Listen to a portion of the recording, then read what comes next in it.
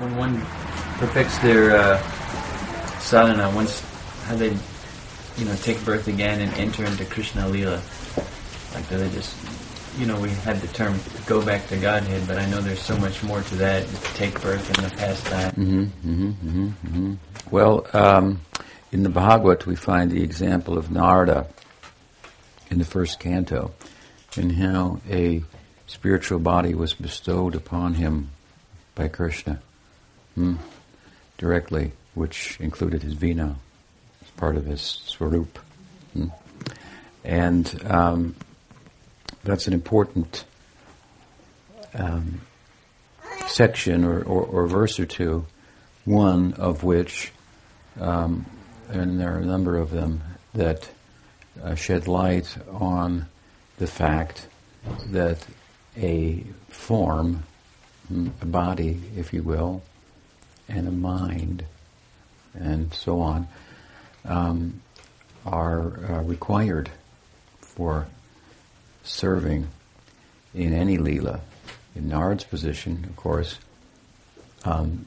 he is an example in the Bhagavatam of Vaidhi Bhakti. He's a devotee of Krishna.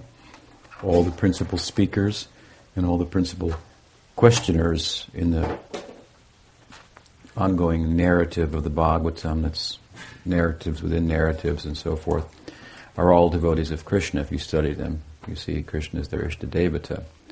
But in the case of Narada,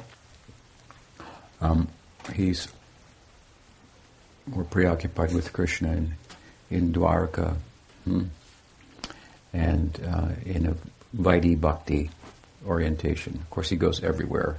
He's a special, as Prabhupada maybe referred to him, transcendental spaceman. But he received a spiritual body. So his bhakti reached maturity, and this was bestowed upon him. So I'm just making this point as a prelude to answering the specifics of your question, that the spiritual body is bestowed. It's stated there. There's a number of places it's stated. It's constituted of Krishna's Swarup Shakti. It is the very form of prem. And your prem will be prem in general, but then there's specifics to it, right? So it's a specific form that corresponds with your prem.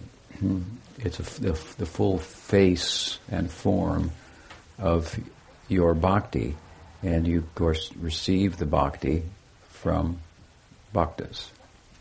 So, by good association, we get bhakti, we cultivate that bhakti that we get, that's not in us, but comes from sadhusanga, and it's going to come from sadhusanga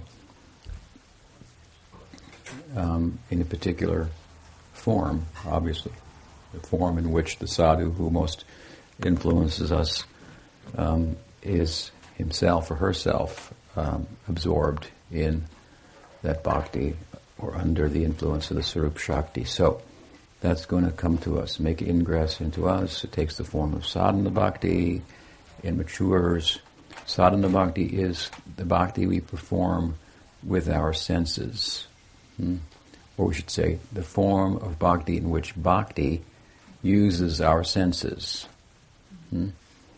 And when that stage is completed, then the emotive component of bhakti becomes fully manifest.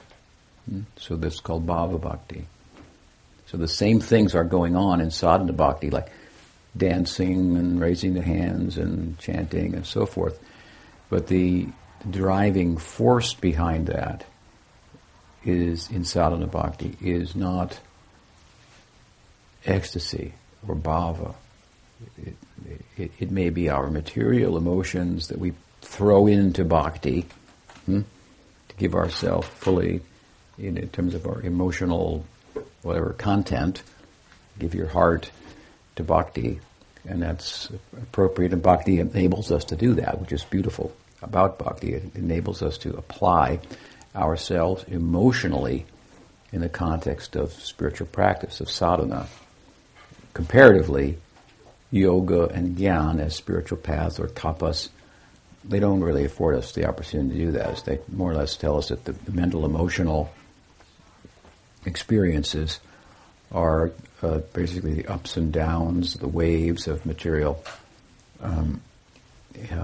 life in the ocean of material existence, the Bhava-Sindhu, and the ideal is to stop those waves because they're making you seasick.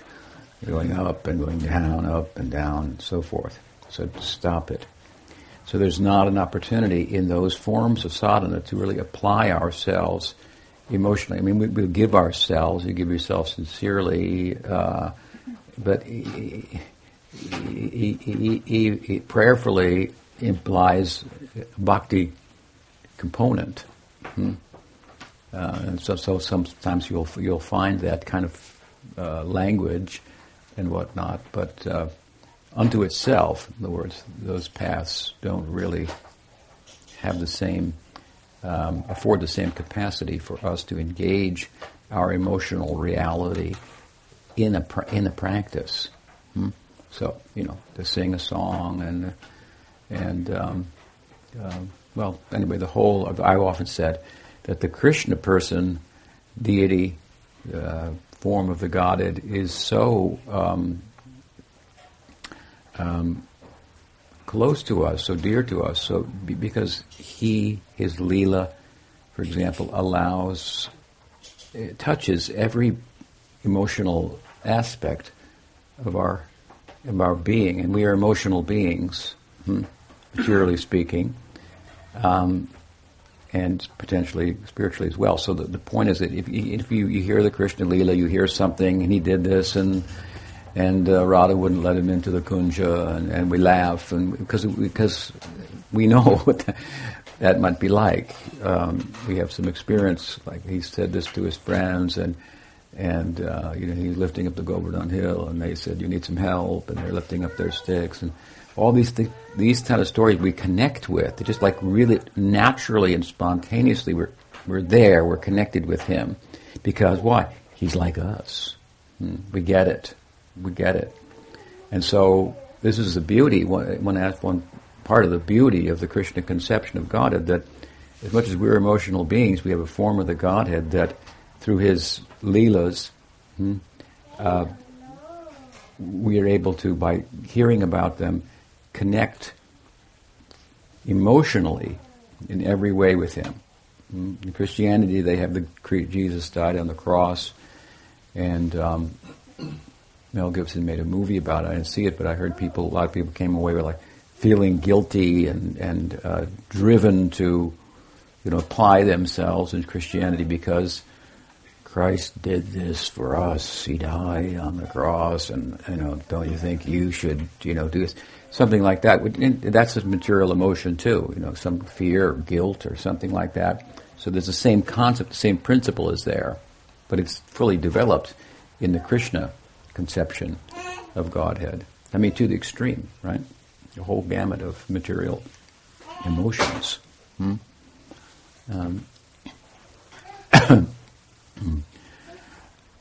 So, as we progress in sadhana bhakti, and we graduate really from sadhana bhakti, which comes at the point of attachment to Krishna.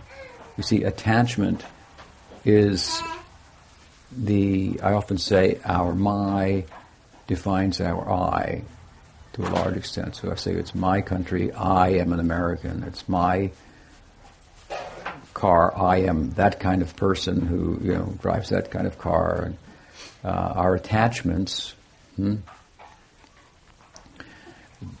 define us. And of course, we're attached to things that we can't keep, so the I that arises from that is not sustainable. That's the problem of material existence. But the point is that an identity does arise out of attachments. Prabhupada used to say that consciousness is the platform of attachment. This is kind of what he meant. So we're attached materially, then an identity forms. And so there's a point in sadhana bhakti where the attachment is all for Krishna. It's specific, arising as it does out of a specific taste in the stage of ruchi. And a corresponding then object that corresponds with that taste, that bhakti, is Krishna as a cowherd boy, Krishna as the son of Yashoda, Krishna as the lover of Radha. These are the identities of Krishna. I've said before, you've heard me say, that Krishna has three identities, really, in the Braj. He's the son of Nanda and Yashoda, he is a cowherd boy, and he is the lover of the gopis, Gopi Jana Vallabha. These are three principal sentiments. Dasi Bhakti is also there in Goloka, but it's tinged with Sakya. So therefore Brahma said, Ho Bhagyam, Nanda Gopa Bhajopasham, Yan Mitram Paramanandam, Puna Brahma Sanatanam. Everybody here, he's a friend of everybody here. Friendship is the entry level, so to speak. And it nicely, beautifully, it extends throughout the whole range of the sentiments in the Braj. In other words, there's servitude tinged with Sakya, and there's Sakya tinged with servitude, and there's Sakya tinged with Vatsalya, and there's Sakya that's also influenced by Madhurya. And so it's the center, and then it goes to both ends of the spectrum as well. Therefore, Brahma call it the land of friendship, something like that. But then technically speaking, also it's one of the centers. So you have the Bhagavatam, you have chapters, 4 or 5 chapters. Really, the Kaliya Lila comes after the Dhenukasura Lila in the Bhagavatam, but that's not its chronological order.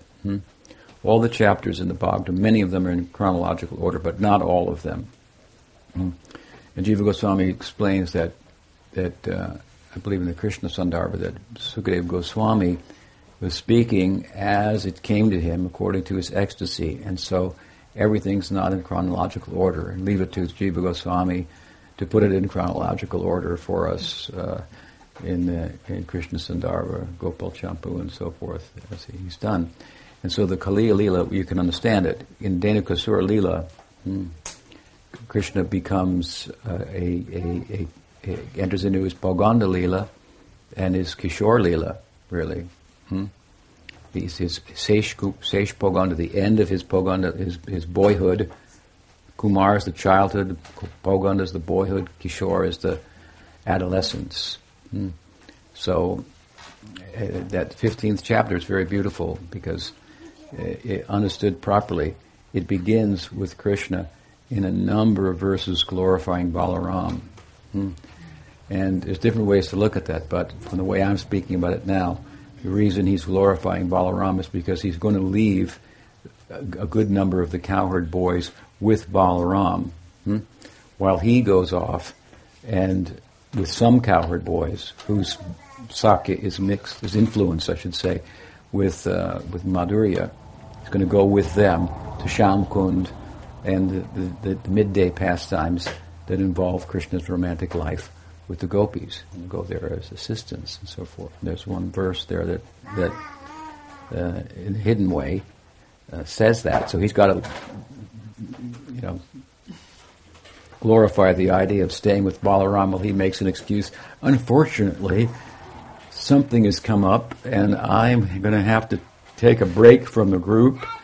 I could use a little help, and so a couple of, zillion cowherd friends are selected. There's no limit there, and you have to see it like this. It's not like we can only explain it in a kind of a three-dimensional sense, and then we start to wonder how is there enough space, and there's enough space for unlimited number of Priyanarmasakas or Priyasakas or Manjaris, whatever may be the case. And while the Bhagavatam speaks about a certain number, and this one and that one went, and it means the bhava goes. This bhava is there.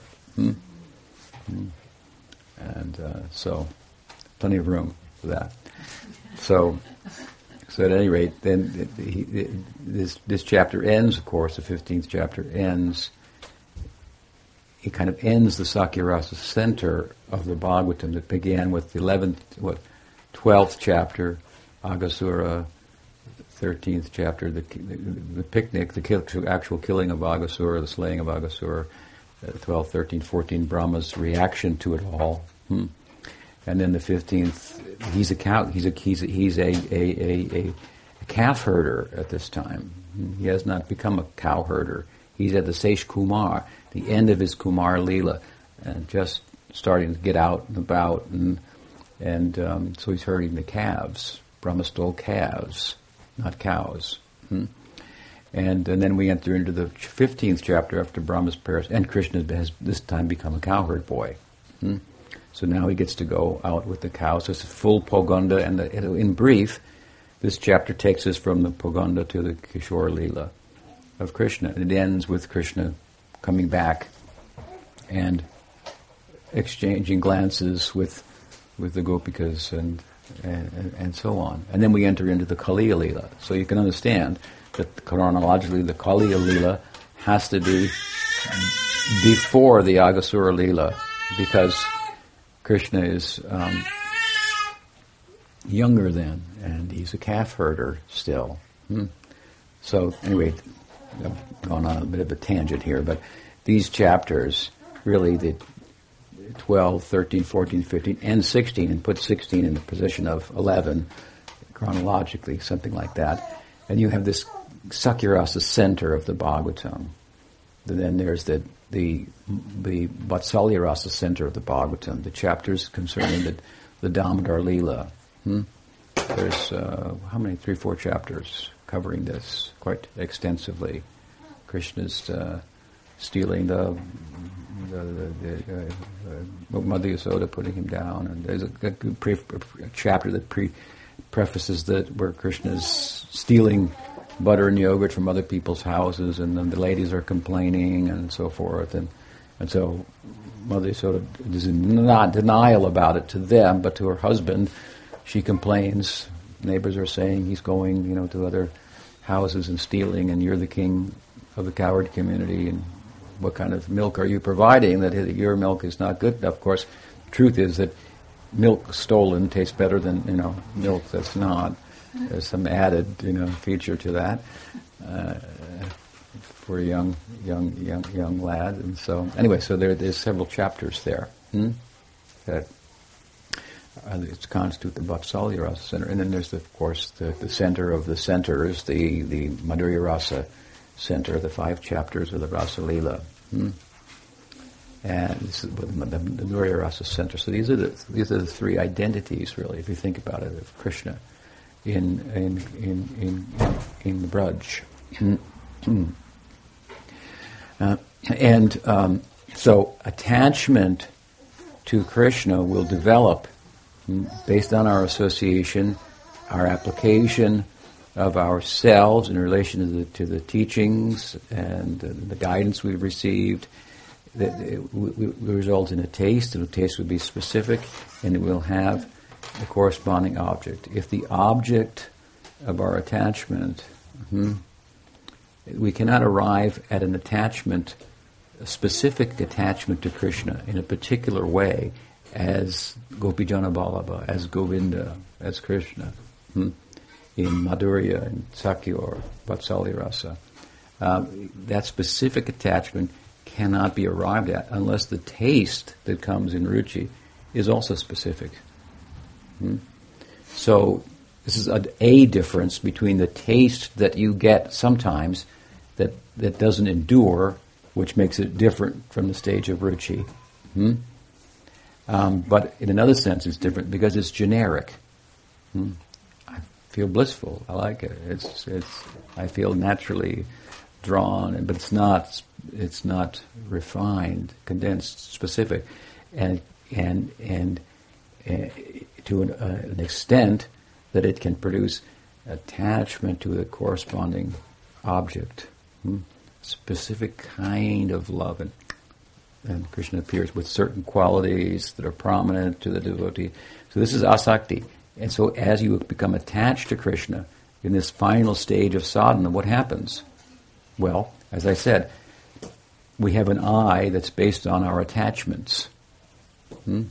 This false I, right?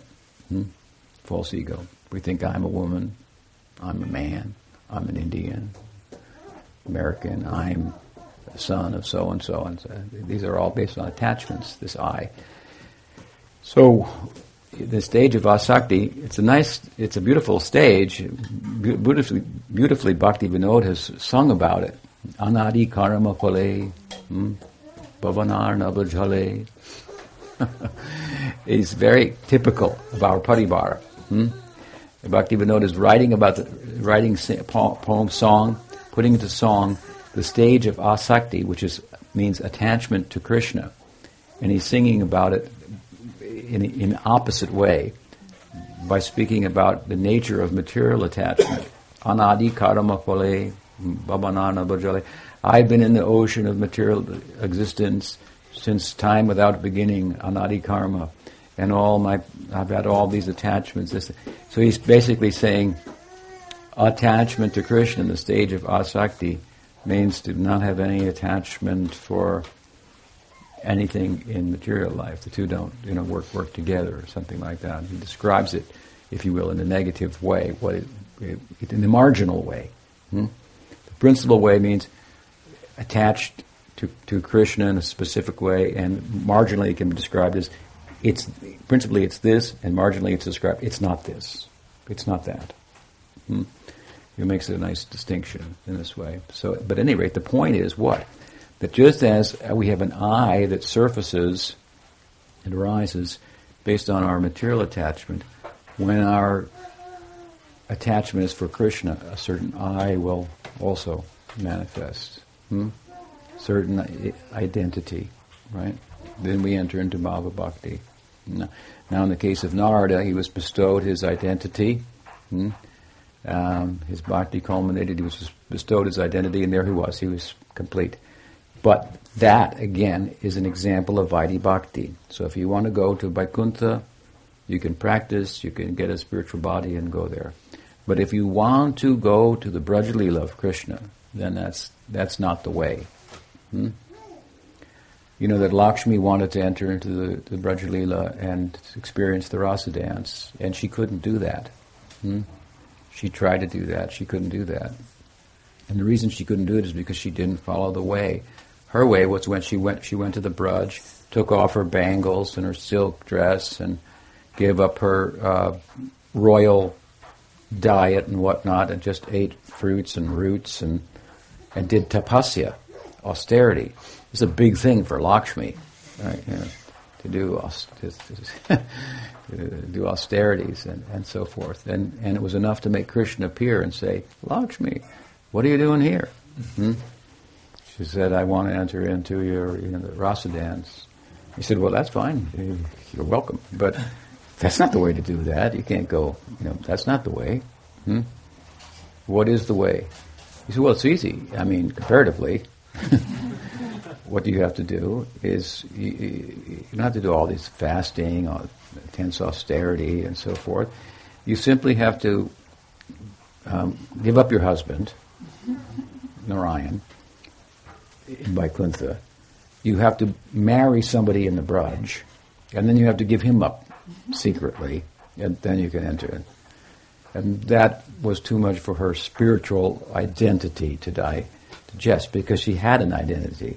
Of course, she is a partial manifestation of Radha, serving Krishna in the form of Narayan and so forth. The most chaste she's thought to be. But we question her chastity because she wanted to go with Krishna.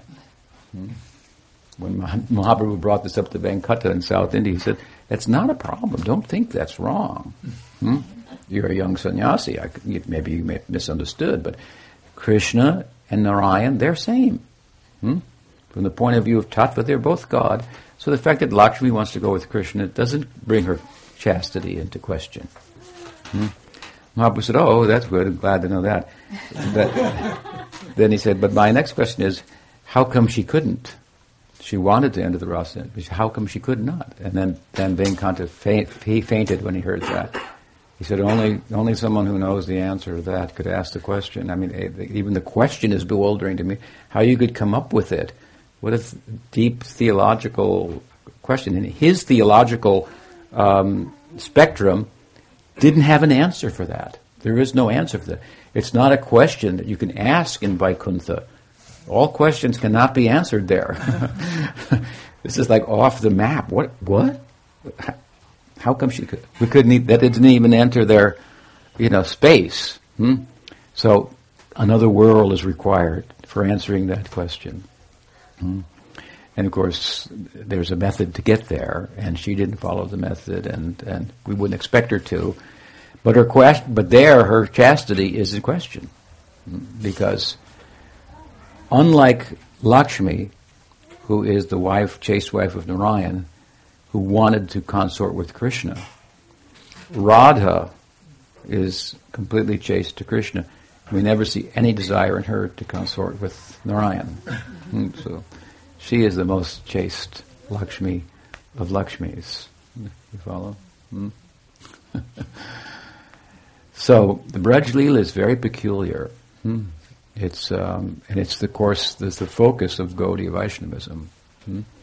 And it in many ways turns the religious world upside down.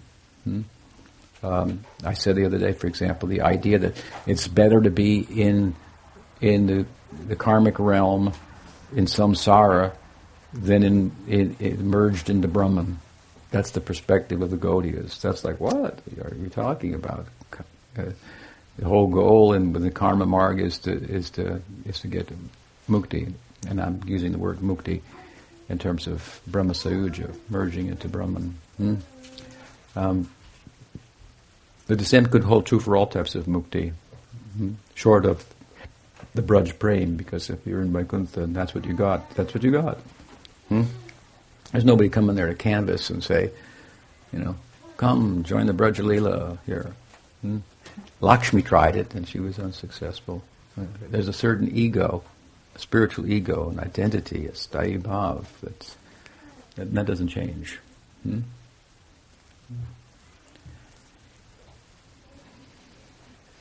We see, just to make that point, underscore that point, there are prominent examples. Uddhava came to the Braj. He was inspired by the gopis. He wanted the intensity of their love to manifest in the context of his own dominant emotion for Krishna. Not that he didn't want to become a gopi. So sthayi bhavas means that you love Krishna in a particular way. Maybe if you become inspired by another devotee in another compatible rasa, then that rasa will become an udipana for your rasa. It will become like anurasa. That follows in the wake of yours and causes yours to reach a level of intensity and intimacy that it wouldn't unto itself. Something like that. This is what happens to the cowherd boys who have their love influenced by Madhurya Rasa. They don't become gopis, but their Sakya Rasa is influenced by the Madhurya. They become attracted to it. They desire it. Vishwanath Chakravarti Thakur has used the term. They desire that. But it is desired in the context of what they already are. So they are able to be sympathetic and empathetic to the Leelas and participate thereby. They get some sensibilities about it that, the younger friends usually don't, come up blank on that one, When your friend asks you about someone who was with a group of Hindus the other day, and one lady was telling the story how her son was real tight with these three other boys, and then one day she asked, that she had packed some food and sent it, and she always asked how the boys liked it, and she asked, how did so and so like it? And he said, well, he wasn't there. Oh, he wasn't there. Where was he? Well, he's not around as much anymore. He's found he's with, her. And so that that went on for a few times, talking. How's so and so? Well, we don't see him that much anymore. And then at one point the boy said, "But he seems happier." But then it went on a little longer, and then she asked, "How's he doing?" He said, "Yeah, he's back." He said it was too high maintenance, he said. That's what she said. So at that point, anyway, the point is that her son, who was part of the group of 4, didn't have the ability to, enter into, like, he's off our chart here, he's in another realm. So some of the Krishna's friends have that capacity, is the point. So the Braj-Lila, a place unto itself, and the way to go there. It's a secret place. So Chaitanya Mahaprabhu is coming and revealing the method for entering there. He's opening the gates to that place. That, to emphasize the point, is unknown in Vaikuntha. It means they just don't have any. Their frame of reference just doesn't allow the God to be like he is in Golok. There's a semblance of that Narayan shows on Krishna Janmashtami in Vaikuntha. And they witness it, they don't participate in it, and it's something about him, but he remains the God of God. This is just an aspect of him, this Braj-Lila. But that there's a realm that you could enter into and have a relationship with God like they do in the Braj. It's just unheard of in Vaikuntha. It's unheard of. This just to serve to underscore what kind of good news. What does Bhaktivinoda sing?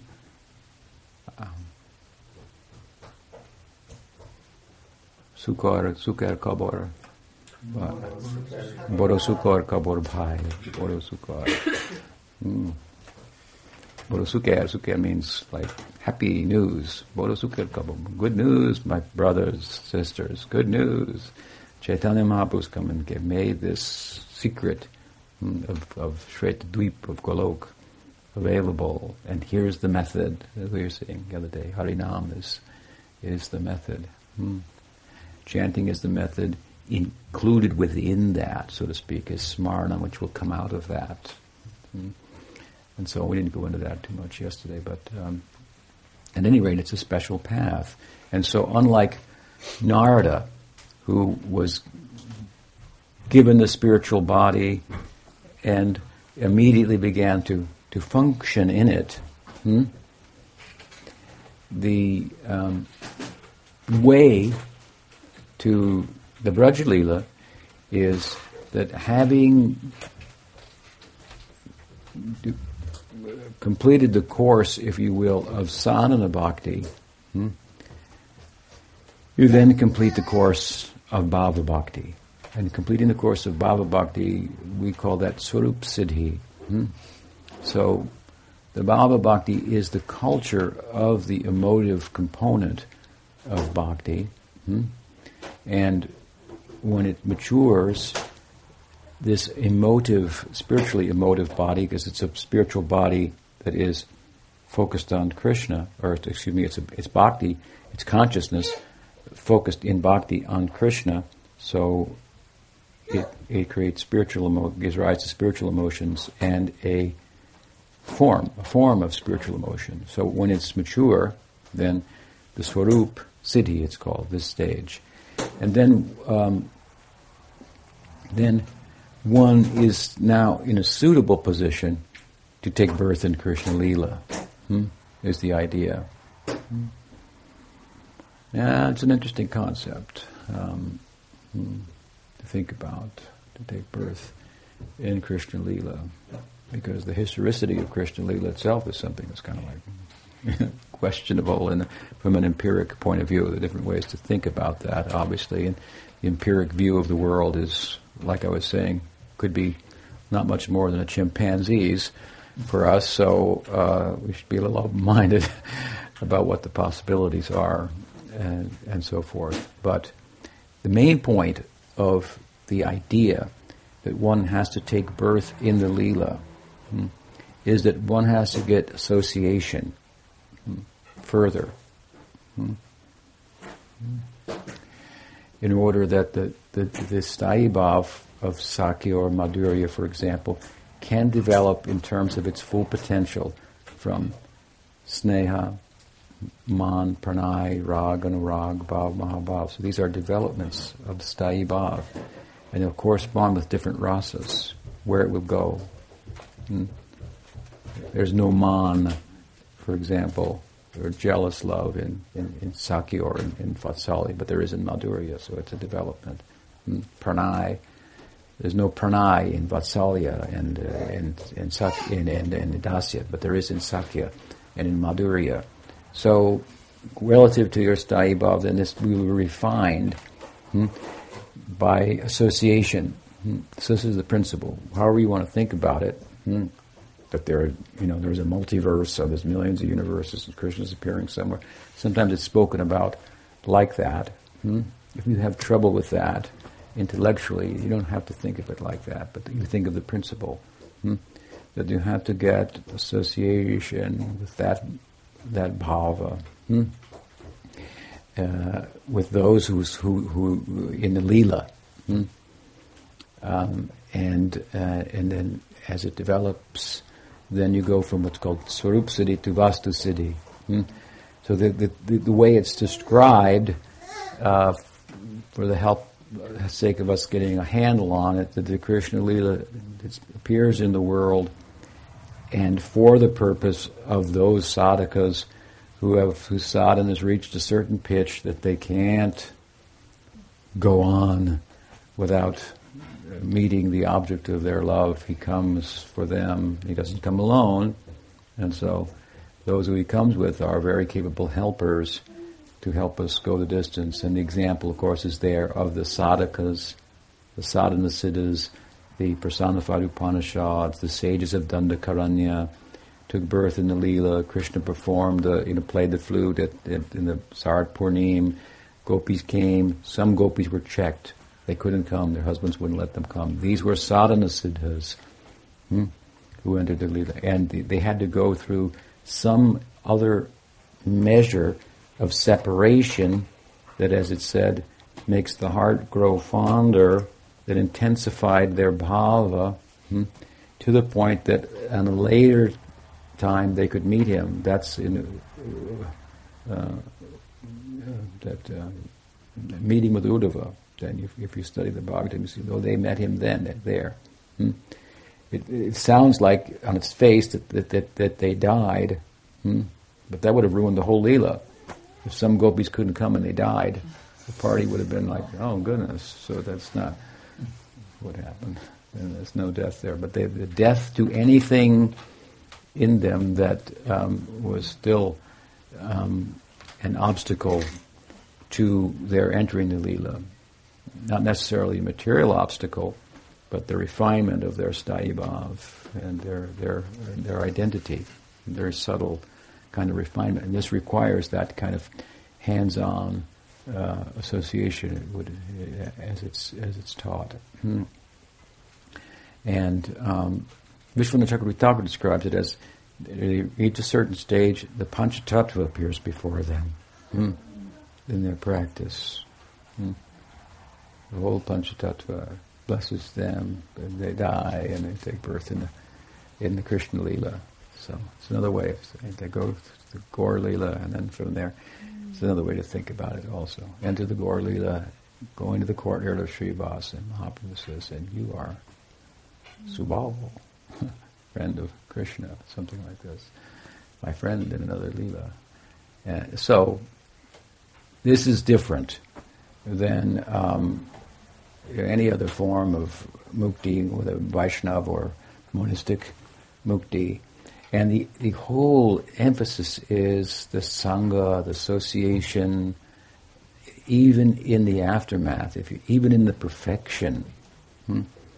It's all about, as I've said before, the Gyan Marg, we progress by detachment.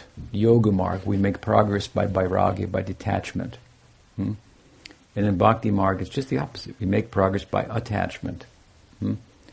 It's said in the Bhagavatam by Kapila to his mother that the same attachment that we have for ordinary people, when transferred to a saintly person, that same attachment that is the cause of our bondage, when transferred to a saintly person, becomes the cause of our liberation. So we progress by sangha, sadhu sangha. It's a very wholesome idea, a very positive type of approach to removing the negative influences, because it removes the negative influences in a powerful way, and at the same time gives rise to a positive influence that unto ourselves we don't have within us. Bhakti's not there; it's given to us. So, like the Swarup Shakti has the power to not only dispel the influence of Maya, but to overwhelm Krishna. Indeed, Krishna is the absolute, overwhelmed by bhakti, overwhelmed by the Swarup Shakti. So if this Swarup Shakti makes ingress into our lives, form of bhakti, through the Gaudiya Parampara, we have some very powerful influence at our disposal to deal with the predicament, number one, of birth and death, and to give rise to a prospect, without that influence we wouldn't have unto ourselves. In other words, if you just clear off the Maya influence, you're not going to find a gopi there, and start dancing. It's not like that. So that's some positive prospect, some nourishment from that side. As I often say, we are of a nature that lends itself to nurture.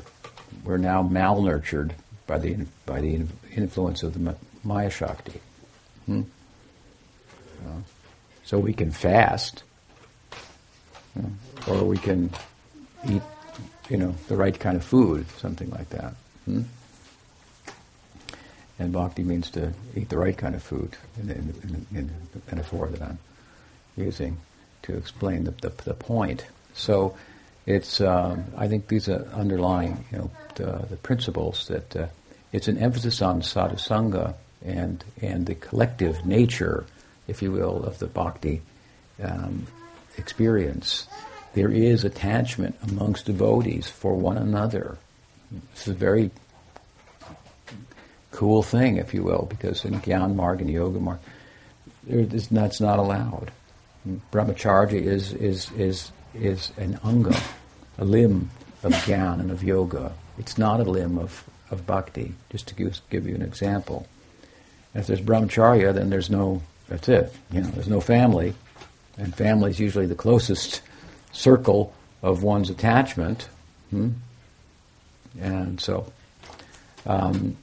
but in bhakti, then it's like the Catholics, make babies. Used to be their policy. Grow the religion here, something like that. So, but I'm speaking about a very sacred, high idea in a rather profane way. Forgive me, but the idea is that in bhakti you can have friends, because this is the whole. After Krishna, Rupa Goswami explains the Sthayi Bhavs, the Sthayi Bhav chapter of Bhakti Rasamrita Sindhu, and how they are all centered on Krishna. There's an afterthought that comes, and that is, what about those who,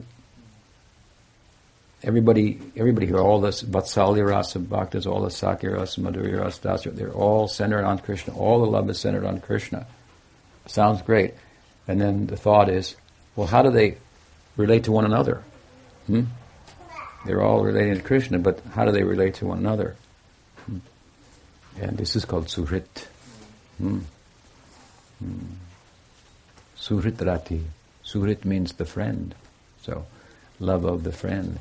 It is a we call it Sanchari Bhav, while there's the Sthayi Bhav, the dominant Bhav that defines one as a friend, as a lover, as a parent of Krishna.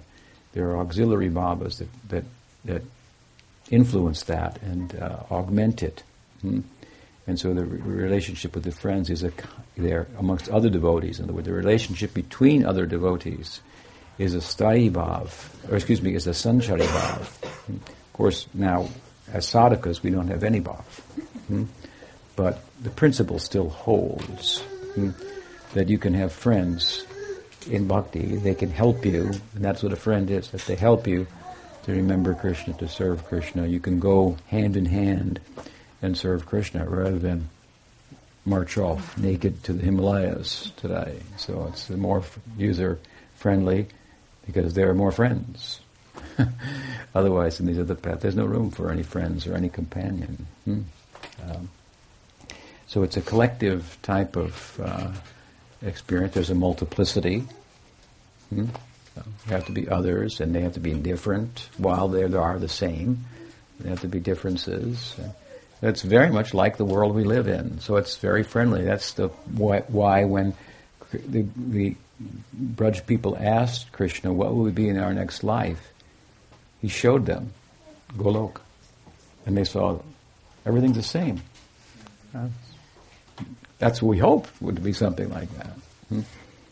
Now, that's very different than merging in Brahman, or even the Shantarasa in meditation on Paramatma, Narayan, in Yoga Marg. It's very, very, very different and very world-like. That's why it's not called adhoksaja. Adhoksaja means like beyond our experience, our central mental and intellectual experience. It's really different. It's really another world. To describe the bhakti ideal in Gaudiya Vaishnavism, we don't use the word adhoksaja. That refers to Vaikuntha, where, for example, there are people with 4 hands and so forth. We don't have any experience like that. It's a way, among other things, of saying it's different. Believe me, it's like, whoa. But the term used to describe the Braj-lila and the Braj ideal of prema is aprakrita. Aprakrita means it's like the material world. It's just like it, but it's that in front of it makes it entirely different. Aprakrita. It's like it in all way of appearance. It's the full range of emotional experience. There's variety, there's different people, just like we are now. In other words, from our perspective, our material life tells us much about the nature and prospect of our enlightened life. And so, that sounds good. Now, of course, in the case of Krishna's devotees, they're all perfect devotees, so it's not like I'm going to go there with the Ritviks or something. They're not going to be there. You don't have to worry about that. But developed devotees. So the point is that as we experience life materially, so we will experience Krishna consciousness with one center. Krishna's, which is varied, but it's one. It's the pleasure of Krishna's senses instead of the pleasure of my senses. And everybody agrees. So, the material life is the pleasure of your senses and the pleasure of my senses, that's a problem. But if all of our pleasure is the pleasure of one person's senses, and that person has the capacity to receive unlimitedly, that is what we mean by Krishna. So, it's a very nice idea. I mean, it says, as I say, that our materially conditioned life speaks to us about our potential. I mean, there's something that holds us here, right? We can give you the gyan that you're not the body, but in one sense, it's not very attractive. If I just stop there, you're not the body. What am I? You are consciousness. What is consciousness? It's the ground of being. Okay. Can I go to the ball game? Or what about the concert? Or, there's none of that there. It's just bliss. What do you mean just bliss? This is my bliss. I do these things. The problem with the bliss is it doesn't continue. That's all. It's not enduring, and something like that. So, it's in one way, it's very unappealing. It's very unappealing. Material nature provides us with something that, without which, something about ourself, information about ourself, without which we wouldn't know. Again, we're Satchidananda, that's true. So if I tell you, you are Satchidananda, that sounds pretty cool, but you are also a doer, and a qualitative experiencer, an apprehender. But again, as I've said before, these things require an environment to do something in, something to be apprehended, some qualitative experience to be had. Without the material nature, without that influence, these aspects of the self that come out when nurtured by a particular environment, it won't come out. So in Brahman, you don't have any experience that you're a doer, a qualitative experiencer. I mean, it's described as just not contentless experience. It's not enjoying bliss. It's contentless experience. So you play it out, and it starts to become pretty unappealing compared to our present life. Even if it's bad, in that it doesn't endure, better I loved for a minute anyway, and not at all, and forever. Something like that. I mean, in other words, there's a reasonable objection, I want to say, to the ideal of Brahma Sayuja. Or even, and people voice it. Like I did a radio show in Poland when I was there, and I was speaking to the fellow about transcending the human passions and so on and so forth. And then he said, but I mean, what's life without the human passions? I mean, the ups and downs of that and so forth. I mean, is it even desirable? I had the point he wasn't fully listening to everything I was saying, to take it full circle, that in relation to Krishna, these things are all experienced, but it's a valid question. You're giving me some philosophical, abstract idea of what I am, that I'm eternal, and you're weighing in on the fact that my present life is temporary and the problems with that, but I have to compare a problematic life in which there are downs and ups, and downs and ups, and ups, and I'm living for the ups, and I'm trying to avoid the downs, and I'm negotiating the landscape, and I'm doing better on the ups these days, and there's love that, she broke my heart, but I found another one, and it happened again, and then it went away, but there's always a chance for finding another one. Who knows? Maybe, the perfect one. So you have, this to put up as, resistance to the idea of not having those ups and downs, and instead having some undescribable eternity, whatever it is. You can't talk about it. It's abstract. Contentless experience. I mean, what the hell is that? Contentless, consciousness without any content. A blank screen forever. And the bliss of it, if we look carefully, this is what the Goswamis have done, they look carefully and said, what is the bliss of this blank screen anyway? What is it? The bliss constitutes not being free from the downs. The ups aren't bad if they would keep going, but they don't, so they are really two sides of the same coin. The ups or the downs. So just to do away with that. And somebody's going to say, I don't know if I want to do away with that. I might want to just stick with it, rather than just sit there watching a blank screen forever. This is a kind of crude way of talking about it, but this is a common objection. And I think you have to go somewhere, to convince somebody, and unless they're materially exhausted, already, which helps, but it's a hard sell. And then you may speak about it in a broad way, and it may be marketable, But the Goswamis want to look at it closely. Hey, what's this big thing about mukti? Everybody's talking about it. Dharma, Artha, Kama, Moksha. And they rejected it. The whole Dharma, Artha, Kama is for moksha. Done right, it ends up in motivation for and pursuance of an attainment of moksha. And they decided, we don't even want it. But yeah, there's a problem with material life. But is material life completely distinct from reality? I mean, it is totally... This is my Mayavad idea. There is no world. Just an imagined thing. There is no objective world. Because we don't agree with that. There's something out there. But what it is, with the reading of it, is difficult to translate. But there's something out there called matter. There's Jiva Maya and Guna Maya.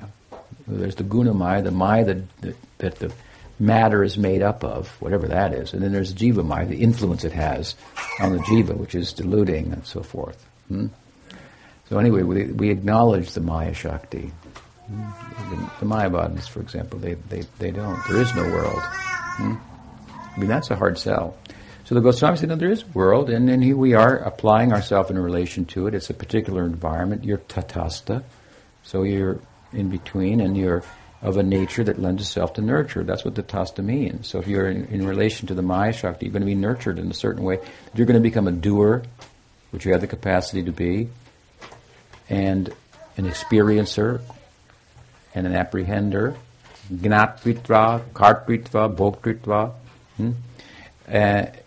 in relation to the material nature. The problem is, of course, that the objects that appear that we enjoy or apprehend, and the things that we do, everything's temporary. So it's problematic in that sense. But it's telling us something about our potential. So if you replace that material environment, Maya Shakti, with the Swarup Shakti, with Bhakti, then the same potential of the jiva comes out, and you can be a doer, a qualitative experience, an apprehender, a knower, an agent of action, taste bliss. Krishna is rasa, and you can taste rasa. This is the saying of the Upanishad. So, they reason, the Goswami, the material world tells us much about ourselves. It's a great learning example. It's telling us about qualities that in Brahman, the so-called enlightened people, don't know about themselves. They deny. They're in denial of. And therefore now we have complete justification we have a very strong case to make. Right? You can love. You can have friends. You can love forever. This is just not some fantasy world that's made up. There's a lot of philosophy and underlying this whole idea that we are what we are, and part of what we are is a doer, a qualitative experiencer, and this is coming out in relation to the environment. So it's very user-friendly. In other words, and that's what the lesson in the Bhagavatam is, when Krishna shows the inhabitants of Vrindavan and Golokas, and they're just thrilled about it. That sounds great. We get to do what we're doing now forever. And the more you enter into a bhakti sangha, and your friends are bhaktas, and you really are applying yourself in terms of your sadhaka deha, then the more you are going to bond with one another in the context of bhakti and experience the collective idea, the bhakti collective, sadhu sangha.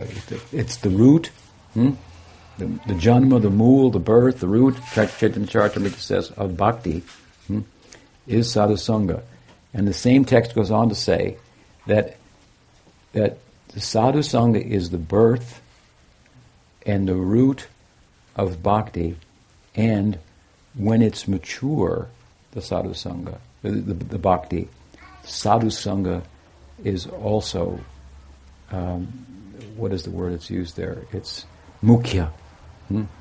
It's prominent. It's a prominent feature. It's not something you take up to get somewhere to give up, something like that. So again, we progress by sangha, by attachment. rather than by detachment. And there's a certain detachment that comes from the attachment to Krishna and to devotees. Detached, if I have a relationship with a devotee and then somebody doesn't like that devotee, then who's a non-devotee, then I will avoid him also, or her. That's the nature of love. Or there are certain things that are not favorable to bhakti, I'll give them up. That's our detachment. It's very kind of minimal in a sense because it's just a byproduct of what we're doing. Attachment to Krishna results in giving up other things that have nothing to do with that. So it's a very happy idea. That's why Bhaktivinoda Thakur said, "Grihete loko loko bahai."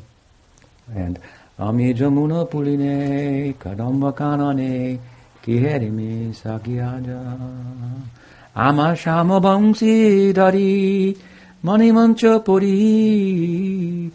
He said, in one verse, he says, Goloka Griheta Ba, different song. I saw my house turn into Goloka Vrindavan. In this other song, Ami Jamuna Puri, I stepped outside. Ami Kulalaj, Braja Brajaraj. Jaji Kulalaj, Braja Brajaraj. Binota Minoti Kore. He says it a little bit differently there. He says, I stepped out into my backyard and I saw the Jamuna. Ami Jamuna Buline, Kadamba Kanane. And there were Kadamba trees. And Vamsi Dhari was there, playing his flute.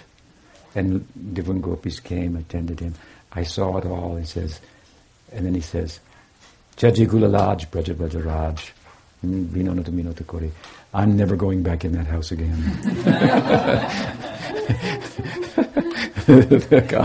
He said it differently, but the point, the same thing he's making is just Mukti. Once I asked Prabhupada, if I keep focusing on distributing your books, by that alone will I become liberated? He said, you are already liberated. You don't know? You didn't notice. Yeah, you're not supposed to. You don't have to. So this is a secondary thing. You're doing the things. These are liberated activities. You're doing them. You're liberated. And one day you'll realize, I'm liberated. That's a small thing. It's a huge thing in the Gyan Marg or Yoga Marg to attain liberation. It's just like an incidental thing. And the whole world is now, you were talking about it last night, the whole world is seen from a Krishna conscious perspective. What did Vishwanath Chakravarti Thakur say? Vishvam Purnam Sukhayate. The whole world becomes an abode of happiness. Everything seen as offerable to Krishna. And when we were kids, this is a little crazy, but it wasn't me, but some of my contemporaries in Sankirtan, they would go out in the vans, and sell books, and they would go into a grocery store and they would say, Shri Vishnu, Shri Vishnu, Shri Vishnu, it's all offered. Right. Everything's offered now. Just go grab what you want and eat. It's kind of a lower end of, Archon. So,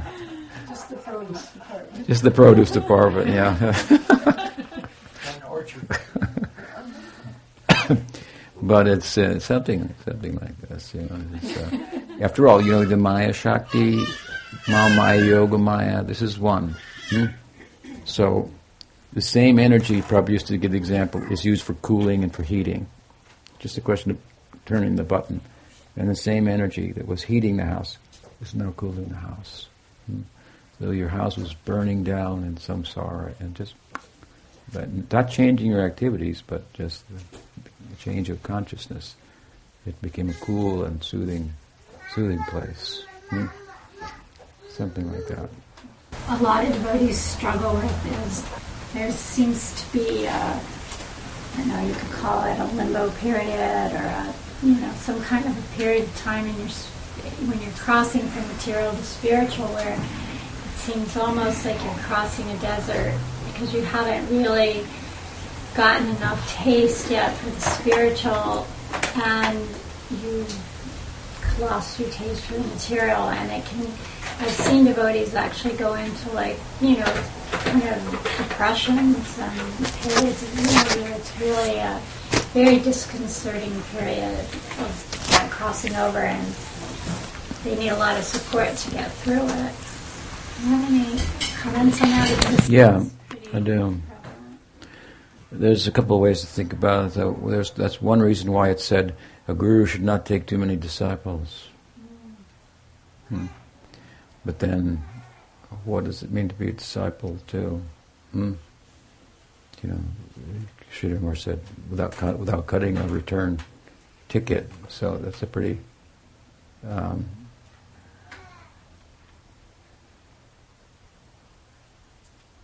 strong statement. But if you don't cut a return ticket, it means you leave everything behind, come live with the Guru. Then you've done that side. And then if the Guru doesn't have too many people, then he can tender to them. And that's just one way of thinking about it that comes to my mind. But overall, if you take that and play that out, the idea is that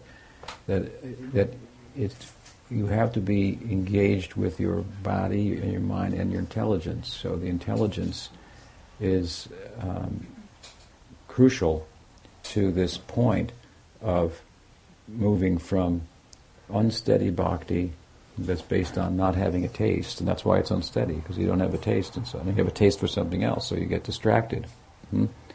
To practice that you have a taste, and so you're drawn naturally by the taste.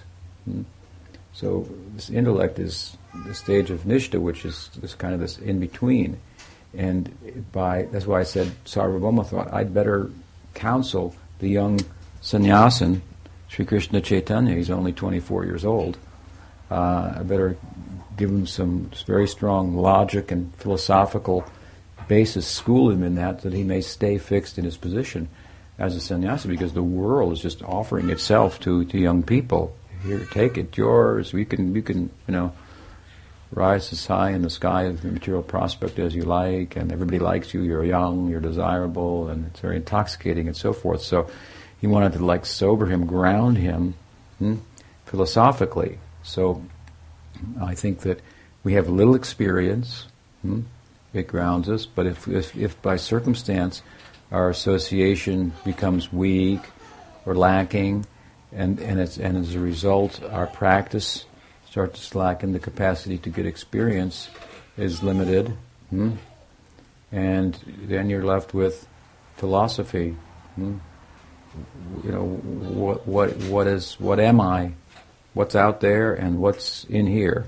Experiencing what's out there. What is it? And thinking about these things and coming to some logical, rational conclusions of what I am and why I should pursue bhakti, regardless of the fact that the emotive component of bhakti has not fully kicked in. So there's that stage. It requires that kind of there's an effort to exercise. Everyone doesn't have to be a philosopher, but you have to really be grounded, intellectually committed. And that means understanding the basic arguments that just make it non-negotiable. I mean, you basically know, I know intellectually, and I know from my experience that simply chasing after sense objects is a recipe for frustration. So I just can't make a life out of that. That's just even I've told the story before, my younger brother came looking for me, and I was missing, in action for many years, so to speak, from the material side of things. And so he came to a temple in Chicago, and I wasn't there, but any devotees were talking to him. Of course, he was my brother, so they were all... I was famous, so they were excited about that, and they were talking to him, and they said, what do you think? And after a couple of hours of telling him what we were about, he said, it is as if I painted a picture of my life on a canvas with watercolors, and you have thrown water on it, and it's dissolving. What I thought life could and should be, you're making it look like just what it is. It's not, it's a sandcastle. I built a sandcastle, and your talk is the waves that came in. So, one has to sit down and think, well, what are my alternatives? I don't have a taste for bhakti, but I can't be. I know not only theoretically, but by my experience, I also know. There's no prospect for this, so I have to go on, and of course, to do it happily, all you need association. So, one of the things we can do is change our lives. I mean, lives change all the time. If you don't change your own life, somebody's going to change it for you. You think, I couldn't possibly go there because my husband doesn't want to go, and for all you know, in a month your husband's going to go somewhere else and you're going to be alone, and leave you. I mean, so you're going to have to take charge of their own life, so to speak. And the fact that there are factors that don't enable me to change my life has to be contrasted with the fact that something's going to change your life, whether you like it or not. And what are you going to do then? You're going to adapt, you're going to adjust, and you're going to go on. So better to consciously make changes based on philosophical and spiritual commitment, so that will be conducive to your spiritual growth and practice, because you're not going to avoid ups and downs, and it's going to be, if I go over here, if I go there, just to use an example, and maybe many ways to talk about it, it's going to be a problem. We can just think about those problems and let them get in the way, and have a weak, if it just this is just a particular way of talking about it, an example, if it's going to get weaken my practice, you might have to rethink about that. And again, the changes may be troublesome, but you're going to have to go through them anyway. Partners are going to leave you, kids are going to disappoint you, and sometimes they won't. And I mean, it goes both ways, but you're not going to avoid the negative side. That's just not going to happen. So if you consciously take on something that may be, inconvenient for yourself in the immediate, because of an understanding of the prospect and the longer term, I mean, that's like going to school, for God's sake, right? You take time off to go to school so that you can party, so that you can so that you get education and be better prepared to work in the world, and you're putting off something, and I mean, they make it as fun as it could be, I suppose, but it's or guys join the army, or girls, or something like that, or whatever it is, some training period. So there's the shreyas and the preyas, the immediate good and the long-term good, and to make changes and undergo struggles for a long-term good is a very intelligent thing to do. So, and that's a fact that by getting the association, you get it.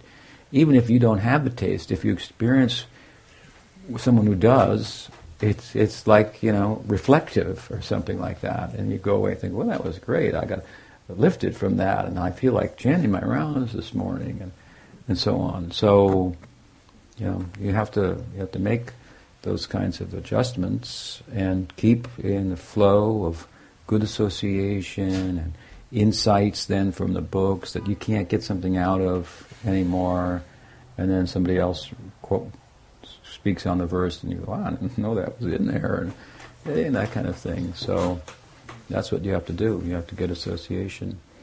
And you have to become philosophically grounded. I mean, these days the world's very different. When I was young and some of us here joined Prabhupada, it was very, very different than now. My perception is that a lot of people now, young people now, they have kind of a lot of young people have a quasi-philosophical outlook on life that involves fairness and liking people for whoever they are, whatever they are. It's it's like some sense of unconditional love. Okay, you're like that. It works for you. Makes you happy. You haven't hurt it. Don't hurt anybody. It's fine. That's good. It should be encouraged. This type of idea.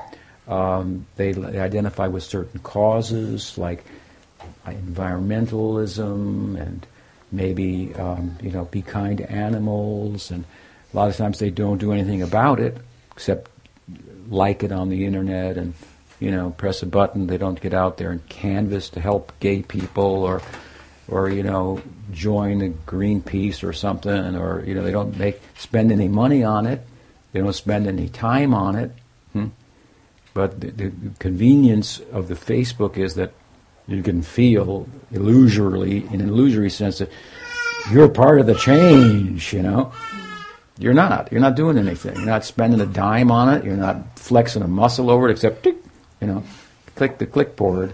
And other people go, yeah, you're cool too. And I think, there it is, So that's a problem. Anyway, inside that worldview of a lot of young people is there's a place, and I need to have a spirituality. I believe in spirituality too. So I want a spirituality in my life also. And so then you look around and you find one. Maybe it's Gaudiya Vaishnavism. Looks pretty neat. The philosophy got neat ideas. I kind of like those ideas. I like that. The group seems pretty functional and together and progressive, or not, but let's say it is, and so forth. And then sometimes people get involved, and then something happens in the group, and it's not like working with your other philosophy entirely. And so then, because you haven't joined entirely on the basis of the philosophy, it had something to do with it, but like I joined because of the philosophy. That's why I've told this before, when I joined, somehow this thought came in my mind, if everybody else leaves this, I'm never leaving this. I understand what's being said here. I'm not leaving this. Even if everybody else leaves. I don't know why that came, but something like that.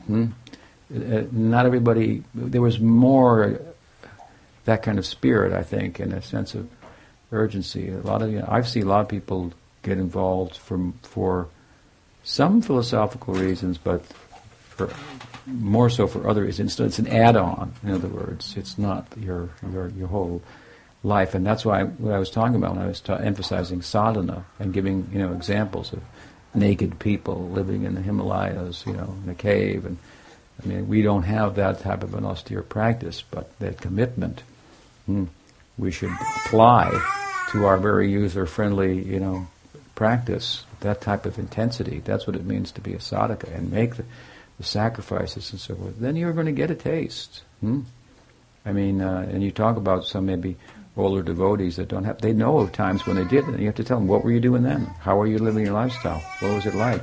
Is that impossible to recreate? I don't think so. They had a very intense situation and sangha for full-time engagement. I mean, it's a full-time job. It really is. Sadhana is a full-time. It's not a part-time job. If you take it up as a part-time job, you're not going to get the results. And as long as it works then on other levels, you're going to continue on with it. But if it's a part-time job, then it's it's expendable. In other words, you can give it up. If it's a full-time job, it's your identity. You want an identity as a gopa or as a gopi. Get an identity as a sadhaka. That's the beginning. A real identity as a sadhaka. This is what my life revolves around. This is the most important thing. That's why, for example, one of the reasons we emphasize tithing for householders. It's just it's nothing about the money. It's just it's about if you give, like a lot of Christian churches do it. You give 10%. That's a lot of money to give for some people. If you make $3,000 a month, it's not very much money. You're supposed to give $300. Well, if there's a will, there's a way, and that's going to be like that bill sticks out every month. It's supposed to. That bill is not supposed to be something you don't even notice it. You're supposed to notice it, and then you think about it, and I give my money for Vaishnavism, and here my disposable income. So I want to be a Vaishnava, and I want to participate in those things. And you where your money goes, then you tend to go too. So there's a principle involved there. And if you want to, if you can't all live together or something like that, Prabhupada had us all living together, and there were certain circumstances that allowed that too. It wasn't only Prabhupada's strength, but there were certain circumstances that he came into by Krishna's arrangement, and he left before anybody was old enough to think about what happened almost, and where their kids were. Where are my kids, by the way? That's another. So, I mean, it was good what he did and his ideas and everything, but what's happened is just not just the absence of Prabhupada, it's the absence of a Prabhupada, if you will, with new answers to problems that hadn't arisen yet, that would arise in due course, and how to deal with them and adjust, and the fact that people's lives change, and they couldn't, householders couldn't just stay in the temple getting $5 a week, from the temple president or something like that. So, I mean, sure, he would have adjusted. Now, unless it's him in person, no one will listen to practical ideas about how to adjust and answer those problems, because they're not written in his book. But that's another problem, unfortunately, that constitutes not understanding the dynamic nature of the Guru Parampara. But anyway, yeah. So, that help? Yes. I just wanted to go back to the story you were talking about, the gopis who were coming along as sadhana siddhas, yeah. And how they had been waylaid or checked by their husbands, but then they made some advancement when Uddhava came back? No, what happened was they were checked, and the Bhagavatam explains that that which was an impediment within them for meeting with Krishna was absolved or done away with by the separation. The separation made their hearts grow fonder, if you will. And so, then, on another occasion, they were able to meet with him. And those gopis are referred to in the section where Uddhava was speaking with the gopis. It's not that they met him at the time of Uddhava, but at that time they're referred to. I forget the verse, and then the Goswamis have put it together. These are those, and they met on another night. Does that answer your question? Yeah. Okay, well, what's the time? 12:30, all right. So, very nice to meet with you all here in Hillsborough, Ki Jai. And I'll be at Saragrahi until the 17th of November, so you're welcome to come and visit us there. See our cows and beautiful Gaur Radha Madhava. And Baby time. our calf on the property and so forth. So please try to come and visit. Sriman Mahaprabhu ki jai, Sri Tai Chand ki jai, Sri Radha Madhava ki jai, Gaur Bhakta Vrinda ki jai, Gaur Premanande.